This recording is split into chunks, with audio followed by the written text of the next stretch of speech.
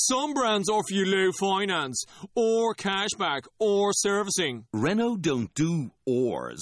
We do ands. The Renault Kadjar with 1.91% APR and €1,000 cashback and 3 years servicing, saving you thousands.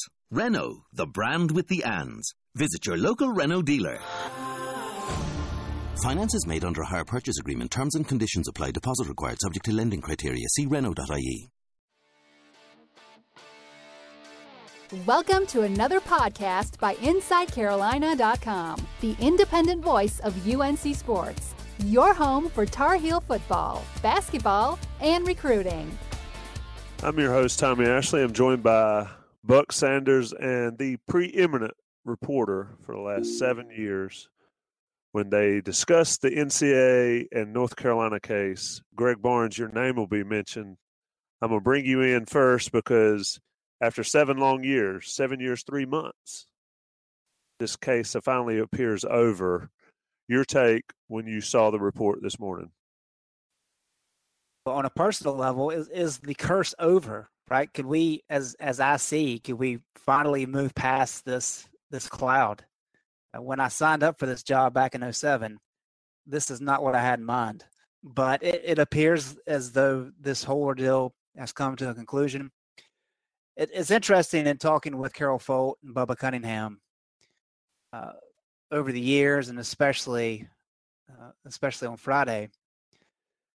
They thought that when you looked at the NCAA case and you looked at the bylaws and you applied those bylaws and then you looked at all the facts involved with what happened, that ultimately you would get to this position where the NCAA, either by its own merits or by help from an outside agency in the form of possibly a judge, would reach the conclusion that, yep, while things happen that North Carolina is not proud of, they do not fall under the jurisdiction of the NCAA.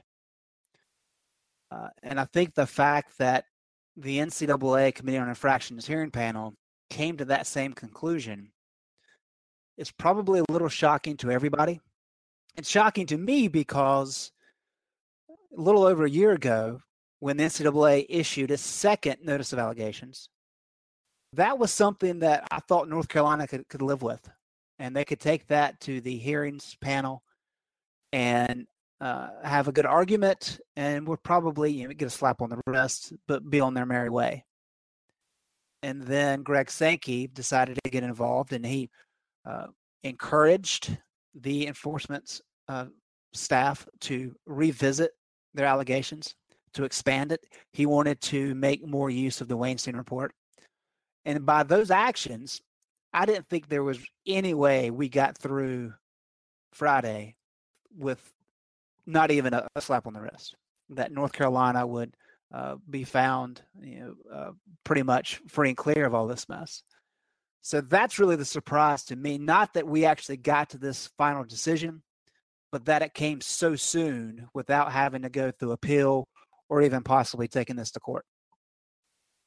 But when I saw it this morning, I can't repeat what my verbal reaction was, but it was a shock, to put it mildly. Like Greg says, there is no way, and nobody that I talked to and nobody that would listen to me talk about it thought anything other than Carolina was going to get the hammer when this first came down, and then eventually it would get cleaned up. But for it to happen as it did, pretty shocking given all that the NCAA has done and been involved with North Carolina over the past 7 years. Your take?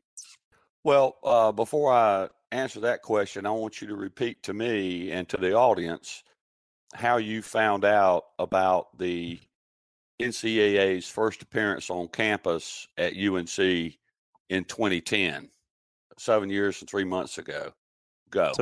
So see, I was going to open the show like that, but you thought it kind of corny. But Greg, what I was going to do is I was going to set the stage when we opened this podcast, and I was going to say it was a beautiful day. The waves crashed. The sand was perfect. The sun was beautiful. Emerald Isle is where you were. Emerald Isle, the water, as I watched my 5- and 7-year-olds play in the sand and in the surf, my phone buzzed, and it was Greg Barnes telling me that the NCAA was in Chapel Hill and on campus. And I was going to turn to you, Greg, in this podcast and say, as my 9th grader and 7th grader wrap up their first grading period in their respective school years, we're finally done. Buck, that was it. I tried to set it up perfectly. Not great of a storyteller, but give us your reaction. Well, you know, the takeaway here, I think, is that for Tar Heel Nation, there's multiple emotions going on, and there's shock, there's schadenfreude, there's relief, and I think there's emotions going on throughout the Tar Heel Nation. And the one for me that initially hit me was shock, because as you said, and as Greg sort of alluded to, nobody at Chapel Hill in any position of authority in the administration or anywhere else thought they would get to 10:07 or whatever it was when that tweet came out with no penalties whatsoever. All this week, Greg and I and Ben and other people have been messaging back and forth about, well, what if this happens? What would North Carolina do? And talking with people, at UNC and asking them, well, what's your position and what are you thinking? And not a single person that I know have talked to, probably in the last 7 years, thought that we would get to Friday the 13th of 2017 and the NCAA would say, no harm, no foul. And so that's the primary thing that hit me first, was the shock of it all. I never in my wildest dreams thought that North Carolina would get out of this with 0 penalties. The relief part, I think, is probably the most important, though, over the long term, because now North Carolina can move forward with not having to worry about postseason bans, not having to worry about and the range of punishments that we've all heard. The banners coming down, vacated wins, multiple postseason bans, multiple scholarships in men's football and basketball stripped away. I mean, we've all heard those possible draconian, and for North Carolina not to have to experience those moving forward is amazing. And the one other emotion that got to me a little bit today is in Carol Folt's letter. She was talking about multiple things, but towards the end, she talked about the current student athletes at North Carolina. And if you think about it, every single one of these guys came to North Carolina knowing full well there was some potential that they wouldn't be allowed to go to a bowl game, they wouldn't be allowed to participate in March Madness, that they might not be able to recruit players to help them in their, to be a part of their team. We lost Buck, technical issues.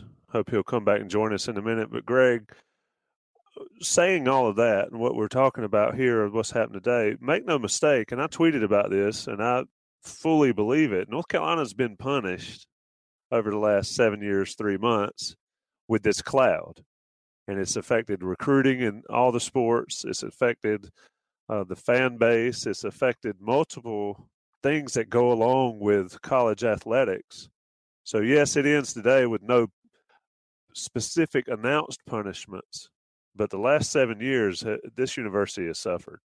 Yeah, no doubt, Tom. I mean, it's going to continue because it continues to baffle me in listening to the NCAA's teleconference, which had a lot of national media on it. The number of national media who don't understand the bylaws. They don't understand how this case is kind of played out. One person called in and couldn't quite figure out why the enforcement staff and the Committee on Infractions weren't in agreement. As if to say, it's the same people, what's the deal? And as we all know, anybody listening to this, that's not the case. These are different bodies. And so I think because of that lack of awareness and the lack of kind of education on the matters, it's going to continue. And there's going to be a backlash in the next couple of weeks about how UNC got off on a technicality, which is false, how they skated, all these different types of things. But to your point, the cloud has been lifted. And while they're still going to have a little bit of negative press coming out of this, there is not that anvil hanging above. That's one of the things Roy Williams talked about years ago, was that one of the biggest issues in recruiting is the lack of definition, the unknown of when a kid asks you, what's going to happen? Well, I don't know. And you can offer suggestions, but opposing teams are plentiful, and they can offer equally negative suggestions. Oh, they're going to get hit hard. They're going to be death penalty. And so now that North Carolina says, hey, we've got a document saying they're not going to hit us with anything because they can't, and because we're free and clear with the NCAA infractions process, that changes everything. And Larry Fedora has been here since December of 2011, and he has yet to recruit a day without NCAA hanging over his head. And the fact that he gets to make that move, he gets to kind of see what he can do in the recruiting trail. Roy Williams, now that he's got that, and he's got the FBI Adidas stuff, which is going to, you would think would slow down some of the obstacles that he's encountered on the recruiting trail. A lot of positives for North Carolina forthcoming, and it's still going to be a little bit of a bumpy road, here in the short term. But the fact that this is over, and we're not talking about an appeals process, which is 4 months long, or a court case possibility, which could go 3 years long, I think that's cause for celebration for UNC fans for sure. But while you stepped out for a minute, I told Greg, and I asked Greg about, North Carolina's been punished over the last 7 years, and they felt the effects of that. A couple interesting tweets I saw, and Buck, I know you're not a huge fan of Twitter, but Michael Switzer, of course, Ryan Switzer's dad, talked about my son committed in the 9th grade or committed right in the midst of all this NCAA stuff, played his entire career worrying about, or with the thought that the NCAA could finally come down and put an end to one of his seasons, maybe a senior season. Dewey Burke texted me, and we'll have Dewey on Sunday to talk about it. But Dewey said, no NCAA and no Adidas money or shoe money to affect recruiting now. See what basketball recruiting does now as we go forward. To Greg's point, Larry Fedora will have a few more obstacles, but he won't have that big NCAA one over his head, and that's going to be huge, I think, because it sort of neuters a big part of that negative recruiting that some local schools and the surrounding state schools used against the Carolina football program. Your take? Well, that's absolutely true. And I think one thing to keep in mind, and Greg can chime in on this as well, that football recruiting is different than basketball recruiting. North Carolina is capable of going all over the nation to recruit basketball players. Primarily, football relies upon players that are within a 200-mile radius of Chapel Hill. I mean, and that's the same for most everybody. There are a few schools like Notre Dame and maybe Stanford, a few others that can recruit nationally for one reason or another. But for most schools, you're relying on talent within your recruiting footprint. Well, North Carolina's recruiting footprint also happened to be where the majority of the negative press coverage was coming from. North Carolina daily newspapers all over the state, from Charlotte to Raleigh, you name it. Those were the people that kept this controversy in the news, and these guys saw it all the time.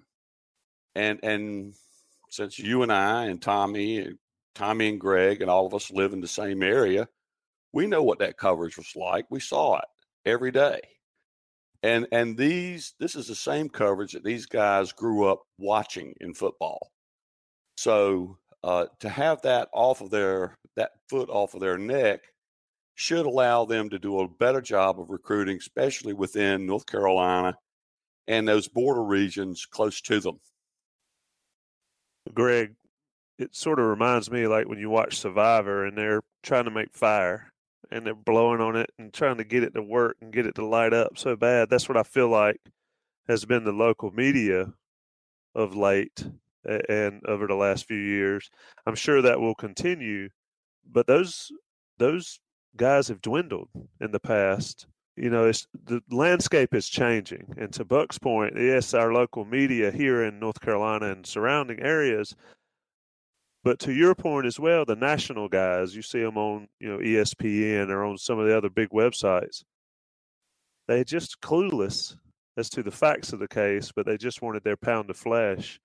How do you see that changing, or do you see this, leaving the limelight anytime soon? How do you think it plays out? I do think it will kind of leave the forefront sooner than later, just because college basketball is about to start, and so we'll hear a lot about it as that begins. But as we get into the fall and football kind of picks up and we get into the meat of basketball season, a lot of this will kind of move to the back burner. And I have voiced my frustration to a number of national writers over the years about this case. And let me say this. I expect fans and readers and listeners of radio shows or whatever to not be fully informed. It is not their job to have the full knowledge of how all this stuff plays out. That is our job as media, to provide accurate information on all these things that happen. So, I'll never get upset with fans that miss certain points here and there. I mean, rival fan bases, fans of the team you cover, however it may be. That's part of the deal. But when national media types swoop in for a hot take and don't take the time to understand, and they take the Weinstein report, say, hey, the NCAA just has to take this and hammer UNC without knowing what that means, that's irresponsible. And so I've voiced that concern to national media over the years, and their eyes just kind of glaze over because I start talking about the details and how bylaws matter and all this stuff. They don't care. And I don't know how that changes. And that's something that bothers me, but it is what it is, I guess. So I don't know that we're going to see a lot of adjustment and a lot of change on that front. But the fact that it is over, the fact that there is a ruling, you're still going to see it be brought up. But North Carolina has this document to say, hey, we did not violate any NCAA bylaws. And Greg Sankey made a point in that document to say, well, we would like to be able to hit them, but we can't. So you may see some conversation within the NCAA ranks of maybe adjusting how they handle academic cases. But the fact of the matter is the NCAA has never been in a position and will never be in a position to walk into a classroom and determine what is and what is not acceptable. That was the crux of this case. And unfortunately, more media members didn't understand that. Yeah, that speaks to really how media has gone over the last few years, is that nobody cares about the facts. They just care about the hot takes. And it hurts, frankly, guys like you that do it the right way. And there's a few others out there, but we can see from the reaction since 10 a.m. this morning how it's just the way it is with the media. It's tough to get a non-biased opinion because a lot of them just seem not to care. But I wanted to ask you this before we wrap this quick podcast, and we certainly will be back Sunday or so with more voices to discuss it. Maybe the basketball recruiting guys, and Dewey Burke said he'd join me. But Buck, do you think this could be the end of the NCAA, or do you think that they sort of save face some other way? Because with this FBI investigation and this big NCAA thing with North Carolina, I mean, there's going to have to be some significant changes in the process, I think, for them to exist as an effective body, if they have been effective, going forward. To Greg's point, there's not many national writers that want to get down in the weeds, and get into the, roll their sleeves up, get into, the details of the case. But here's the thing that is a little bit mind-boggling in some ways, which is that the crux of the case, and Greg said it in terms of there were these bogus classes or these classes that weren't up to snuff and stuff like that. Well, I don't look at it that way. The narrative that got jumped on was that North Carolina created these classes solely for the purpose of keeping football and basketball players eligible to play.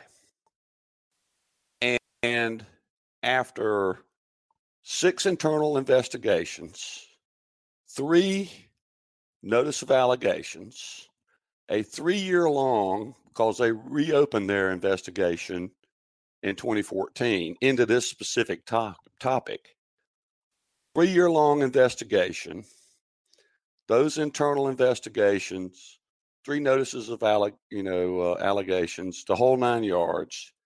They get to the end of the day and they can't say, they have no evidence that the University of North Carolina created these classes for the purpose of keeping athletes eligible, and those classes weren't available to the general student population. There's no evidence of that. There's never been any evidence of that. And that's, I think, the problem. Is not that they wouldn't get down in the weeds. They wouldn't address the basic question, which is, were these classes created by the university to keep athletes eligible? And the answer to that has always been no. At least there's no evidence. And Greg can speak to this as well. There's been they've eradicated entire forests in North Carolina, filing Freedom of Information requests into emails, texts, documents, anything you can possibly think of. And where did anybody come up with a single piece of evidence that said that these classes were created, developed to keep athletes eligible? There's none of that. And that's the point that I think that the national media is missing, and that the local media missed. I think the NCAA does have to reinvent itself a little bit, Tommy. The FBI investigation into the shoe controversy, all of that, that's going to have a much bigger impact on the NCAA than the North Carolina case ever thought about having. The North Carolina case, give it, a week, 2 weeks, a month, 3 months, it's going to be the same boring, tedious, tiresome rehash of whatever it was. This FBI thing is a lot sexier. Let's just face it. I mean, people paying $100,000 to a recruit to come to their school for 1 year, and people getting indicted and could go to jail and may want to not go to jail and therefore talk to the FBI about other people that might be involved in the same activity. I think the basketball investigation is going to have a much bigger impact on the NCAA than the North Carolina case ever did. And at some point we'll have Rob Harrington on to talk about that, because he could talk for days about it. But no, I don't think that the NCAA can exist without reinventing itself. They need to. But I think the primary driver of that is going to be the basketball investigation, not the North Carolina investigation. Great points there, Buck. Always enjoyed listening to you spin on the NCAA matter. It's fun to talk to you about it, Greg. I'm not blowing smoke up your butt. You've worked hard over the last 7 years, 3 Not months. too much, Tommy. Go easy. Go easy. Covering this stuff, and it's hard to believe that they finally made a decision. We'll see what happens going forward. Greg and I will be at WCHL tailgate show, Inside Carolina tailgate show at the Carolina Club tomorrow. We'll probably talk more about this subject, but we'll talk to you Sunday about the Carolina-Virginia football game. That's going to do it for this edition. We'll be back plenty of times more with the reaction and discussion. Guys, thanks for joining me. Thanks, Tommy. Thanks, Tommy. Thanks for listening to InsideCarolina.com, the independent voice of UNC Sports, your home for Tar Heel football, basketball, and recruiting.